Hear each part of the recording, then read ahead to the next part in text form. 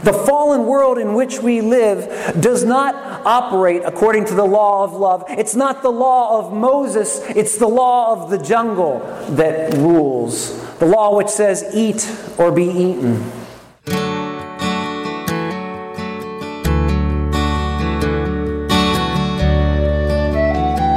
You are listening to Holy Words from Holy Cross, the sermon podcast of Holy Cross Evangelical Lutheran Church in Nazareth, Pennsylvania.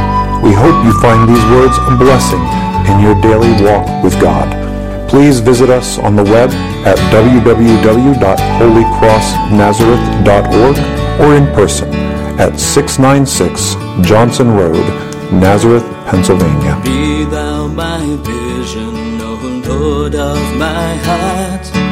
Not be all else to me, save that thou art. So President Theodore Roosevelt in the early 20th century added a phrase to the American lexicon when he encapsulated a bit of traditional wisdom in this famous one-liner. You can probably complete it if I begin it. Speak softly, but carry a big stick. Right. I say it's traditional wisdom because this is the way that the world operates. The fallen world in which we live does not operate according to the law of love. It's not the law of Moses, it's the law of the jungle that rules. The law which says, eat or be eaten. It's not the golden rule of Jesus either that rules. The golden rule of Jesus is love the Lord your God with all your heart and soul and mind and strength, and love your neighbor as yourself. But the golden rule that tends to run the world is he who has the gold makes the rules. We live in a cursed world, full of a fallen humanity. A world where Satan has fallen from heaven like lightning, and the Apostle Peter in his letter to us in the New Testament assures us that he is roving around like a ravenous lion, seeking someone to devour. We live in a world where people tend to purchase their security with strength, where they find their peace through the exercise of authority. And so it's little surprise that the disciples are excited when Jesus sends them on their little mission. They come back and they're excited like, hey, the demons are submitting to our authority when we speak in your name. This is the way of the world they know. You try to put your enemies in a place of subjugation. But Jesus has to correct them. Jesus says to them, you're rejoicing at the wrong thing. Yeah, it's great. We're told, in fact, in the book of Philippians, that finally, in the end of all things, every knee in heaven and on earth and under the earth will bow at the name of Jesus, and that all tongues will confess Jesus as Lord to the glory of God the Father. So the disciples are getting a little foretaste of the feast to come, but Jesus tells them, you're rejoicing at the wrong thing. Rather, what you need to rejoice at is that your names are written in heaven. And they must have gotten the message. Because in a very few short years, we will see those same disciples rejoicing under completely different circumstances. As we said, we talked about this during our Easter sermon series. They're all available on our podcast on our website, which you can find by scanning that little barcode thing on your bulletin. But we talked about the witnesses in the early church. In the early church, Christians suffered greatly at the hands of the Roman Empire. The first thing you would probably suffer was ridicule. People would just make fun of you for believing in this Christian God. You might experience being cast out of your family. You might experience economic hardship as people refused to do business with you when they found out that you were a Christian. Depending on the emperor, things could get worse.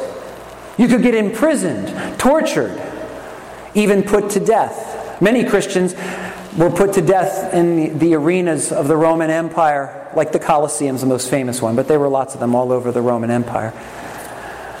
They were trampled or gored by bulls. They were fed to. carnivorous cats, they were burned at the stake. Why, under those circumstances then, as they're facing pain and death, could they rejoice? Because that's what we see them do. We have accounts of the way that they died. People like Perpetua and Felicity, two of my favorites. These young 20-something girls who refused to be sold into sexual slavery by their father and refused to worship the Roman gods, and so they were trampled to death and gored by bulls. They went to their deaths singing hymns while everyone watched and listened. Many other Christians died praying for those who were putting them to death, or praying for their brother and sister Christians who didn't have the courage to face that and had renounced Christ. Where do you find joy enough to sing, to pray for others in the midst of that deep, deep tragedy and that pain? You find it when your joy, your peace is found in something deeper than having power over your enemies. You find it when you know that whatever difficulties you're facing in this life, they are temporary. And that God has won the final victory over these forces. And the time is coming when you'll look back on all of this and it won't mean anything. And that's what they had. See, the disciples in the early church had to receive the promise of God's coming kingdom the same way we receive it. By faith. The same way that the Israelites received God's promises from the prophet Isaiah in our first reading. Do you realize the prophet is saying to them that the Lord is going to comfort them like a child? We got a lot of children in this service. This is a great reading for this service. When the child is so upset and they just want mom, I'm the dad. I know what that's like when I'm no substitute. The prophet Isaiah is saying the Lord will comfort you just like that. He's saying that to them while they're in exile in Babylon. While their families have been scattered. While their city has been destroyed. He says the time is coming when all this pain will be over. And we receive that same promise, but with an added layer of insurance, so to speak, because we live on this side of Jesus' resurrection. Again, as we talked about in our Easter sermon series, we went through all the evidence for the resurrection of Jesus. Because Jesus is raised from the dead, we know God's promises are true, so that when we encounter those moments in our lives when we don't feel like we're trampling down the demons under our feet, when we feel like the forces of evil have the upper hand, we know that something better is coming and we cannot lose hope. And we do have those moments, don't we? One of my kids are 13 and 15 now. Been a long time since I had to comfort them when they cried. Although occasionally a nightmare still. But one of their favorite songs on the radio right now, the refrain of it is "Scars come with living." Scars come with living. Scars come with living. And we all experience that. We've all had moments when that treasured friendship just fell apart. When the relationship we thought would last forever didn't. When we got fired unexpectedly. Or this dream at which we had labored for so long never came to fruition. When forces beyond our control tanked our 401k, or a disease struck us that we never anticipated and we got that diagnosis we didn't want to hear. Or worse, a loved one did. It's in those moments that the hope that Jesus' resurrection makes sure and certain is most precious to us. It's in those moments when the resurrection means everything, and we can find strength beyond that merely in our human nature to buck up under this terrible affliction. And nobody's life teaches me that more than the life of Horatio Spafford. He was a lawyer here in America in the 19th century. He lived through the American Civil War.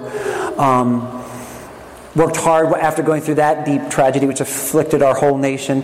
He worked hard, earned a lot of money in his profession, and tried to invest it so he could take care of his family. Well, earned a lot by those standards, those days. And he invested it in property around the city of Chicago. Because following the American Civil War, there's this time called the Reconstruction, if you remember your history books, and people were flocking to the cities as the Industrial Revolution was ramping up, looking for work. He hoped to care for his family that way. But in 1871, two tragedies struck him. The first was the death of his 2-year-old son. And then if you know your history, I've already given it away with the date, but in 1871, most of the city of Chicago burned to the ground. Literally his entire life's savings up in smoke. And as he took what little was left and tried to scramble and provide for his 4 remaining daughters and his wife, things got crazy, and he had to find what business opportunities he can. He found one in London.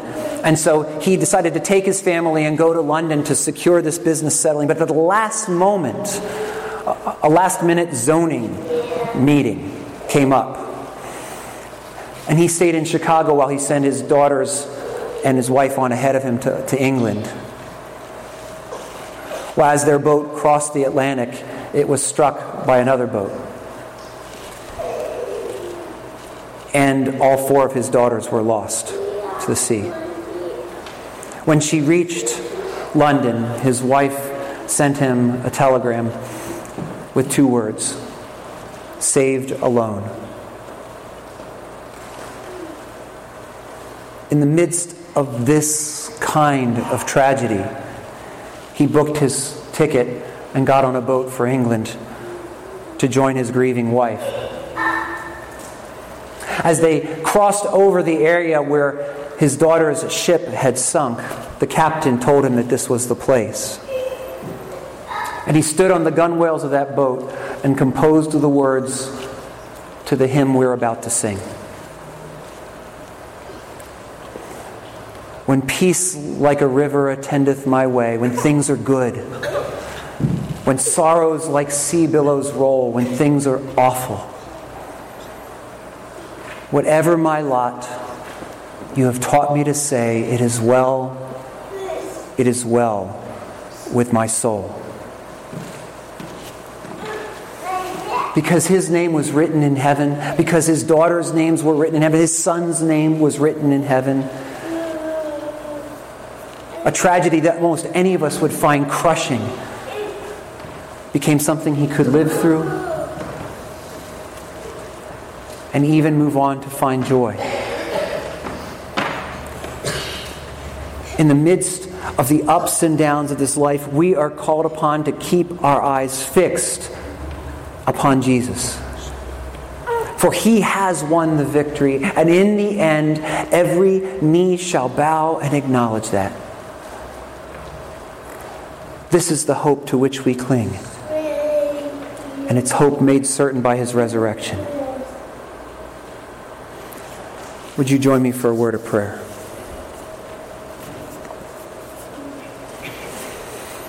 Lord, the pains of this life are real.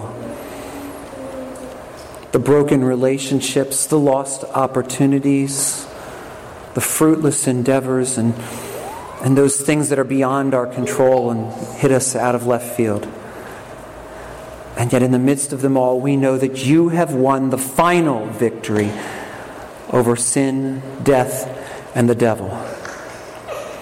Lord, strengthen us as we walk on this pilgrim way. Help us to keep our eyes fixed on you. Help us to learn from your word the fullness of your will for our lives so that we can live in the joy you have ordained for us. And that when tragedy strikes, for scars do come with living, we might hold to you who are scarred, your hands, your feet, your brow, your chest, and be drawn on to you who has secured our name in heaven. And these things we ask in your precious name, which is forever Jesus the Christ. Amen. thou my vision, O Lord of my heart. Not be all else to me, save that thou art. Be thou my best Lord in the day and the night. Waking or sleeping, thy presence my light.